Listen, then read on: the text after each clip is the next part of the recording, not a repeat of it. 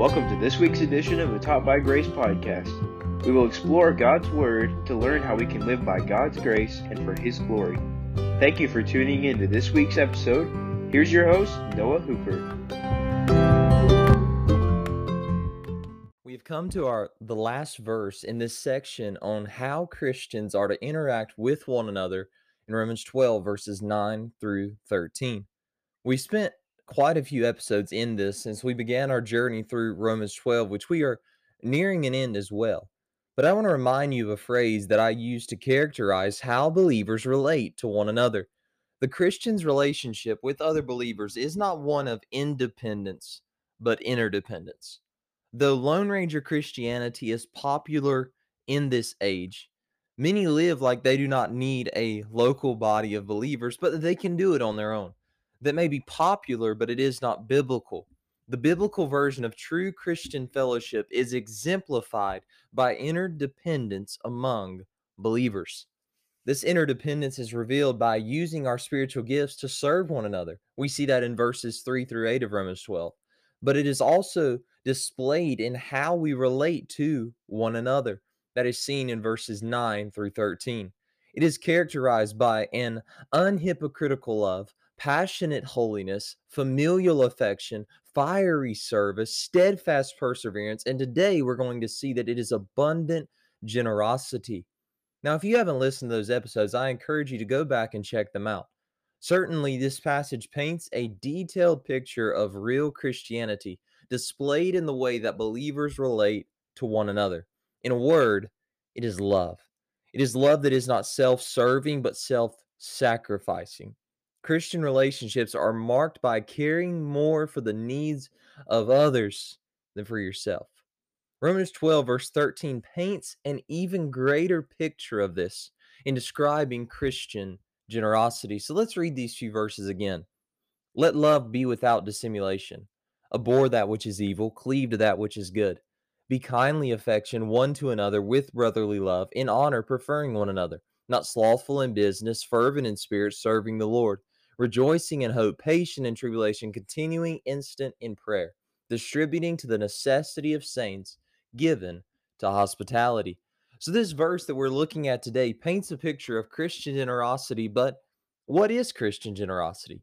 Many have taken verses like this and the example of the early church's generosity as being proof text for some kind of socialistic society among the church, but that's just not the case. Christians are not generous and hospitable by coercion. They are generous and hospitable by desire. They do not give because they are forced to, but because they desire to. They do not open the doors of their homes because they are forced into it, but because they want to do it. The difference between Christian generosity and the redistribution of wealth that many promote is that Christian generosity flows out of the abundance of the grace that they have received in Jesus Christ. We give and we open because Christ has done that for us.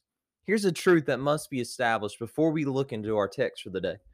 Any display of generosity or hospitality that comes because of guilt, coercion, or force is not Christian generosity. Biblical giving is not forced. Rather, there is a desire to do it. And why is this? In this episode, we're going to look at generosity in two ways. We're going to see the reason for it and answer that question I posed a moment ago by examining some passages in the New Testament as a whole. Then we're going to see the display of it as revealed in Romans 12, verse 13. So let's see, first of all, the reason for it. And it's simply the example of Jesus. Perhaps there's not a better passage on the reason for Christian generosity than 2 Corinthians 8. In that passage, we have the example of the Macedonians. They were not rich or wealthy by this world's standards. In reality, they were poor and destitute. But the Bible teaches us that they gave beyond their power liberally and abundantly. Not because they were forced to do it, but because they wanted to do it. They desired to give in that offering because they had first given themselves to the Lord. And that is so important. And they also understood the truth of the verse that I'm going to read you in a moment. Paul used the Macedonians as an example to the Corinthian church of what true Christian generosity is, and then points them to this in verse number 9. In 2 Corinthians chapter 8 and verse number 9, the Bible says, "For ye know the grace of our Lord Jesus Christ, that though he was rich, yet for your sakes he became poor, that ye through his poverty might become rich." The greatest example of generosity is found in the person and work of Jesus Christ. He was infinitely rich, but he became poor. He emptied himself and put on humanity. The eternal, infinite God of the universe robed himself in a mortal body. What condescension, what grace! Truly, no one has ever done what he has done. This was the infinite robed and finite, the eternal placed into time. Infinitely rich, but he had no place to lay his head. Perfectly righteous, but he bore our sin that we might be saved. The greatest display of generosity is found in Jesus Christ. And his display is what should motivate us that have been transformed by his grace and power to be generous in our lives today. By understanding what he did, we will be more willing to open our hands and hearts to fellow believers in generosity. The reason Christians are called to be generous and hospitable is because Jesus has perfectly displayed this in what he did in his incarnation, life, death, burial, resurrection, and ascension. Christians give because they have been given in Jesus Christ. We open our hands because Christ has welcomed us into his. Our motivation to obey the passage we are looking at today must not be guilt or coercion, but love. We ought to long to be generous and hospitable because Christ has been so to us through his finished work. Now, let's look at what Christian generosity looks like. And we're not going to dive, there are many different paths you could go down and look at these verses, but I just want to point out a truth to you today as we look at Romans 12, verse 13. So we see how Christian generosity is displayed. And the first phrase of that verse says, distributing to the necessity of the saints. Christian generosity is displayed in the believers of a local congregation coming together to meet the needs of those who cannot meet the need for themselves.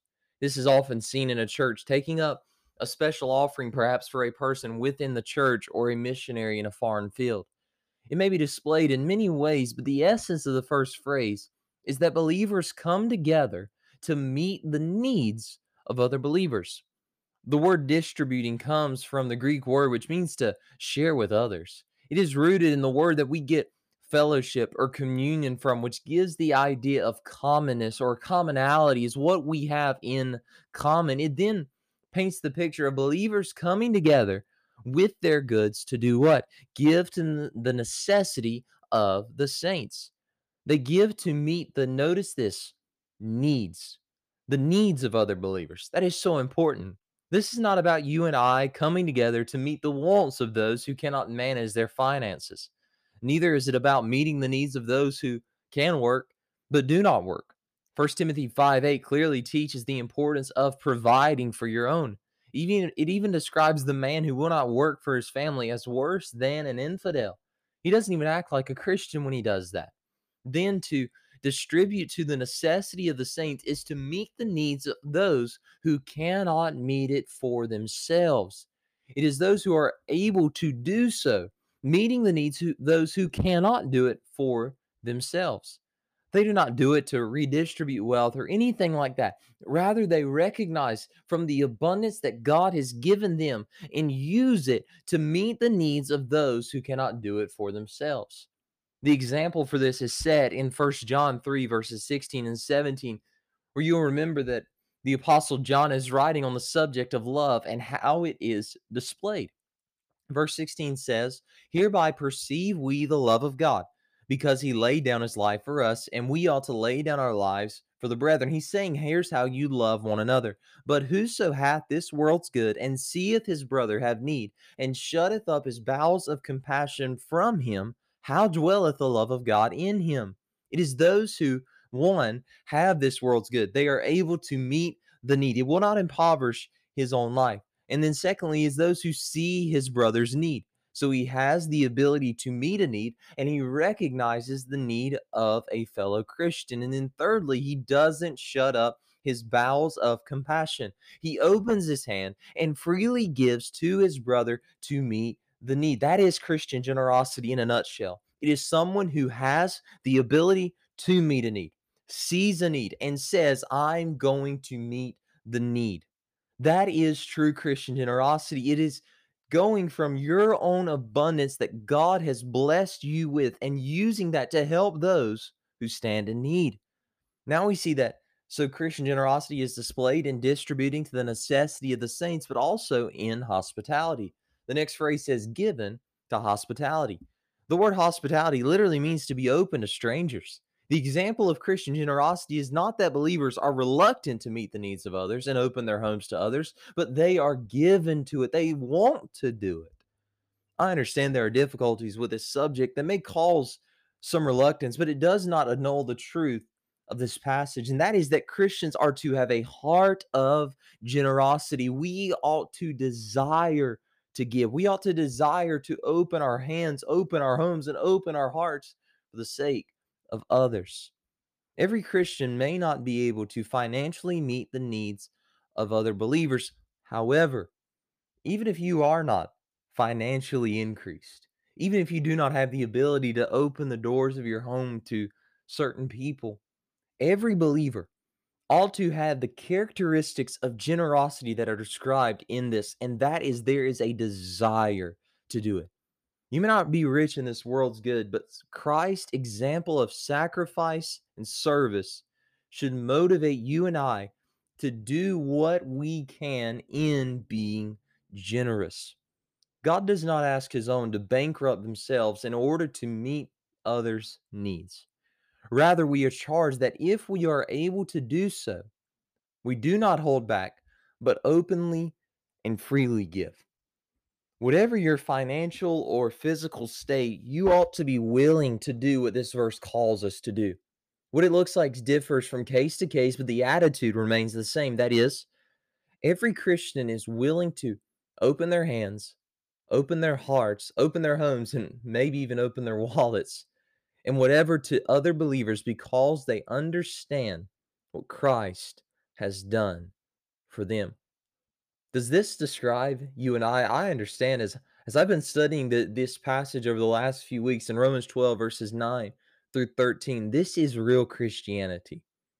This is not pie in the sky Christianity, if you will. This is real deal. This is putting faith in action. And I understand that more than likely all of us need to increase in each of these things, in having true love, in pursuing holiness, in having that familial affection, in that fiery service, and certainly in this generosity. So may we, by the grace of God, continue to grow in these as we relate to other believers. Thank you for listening to this week's edition of the Taught by Grace podcast.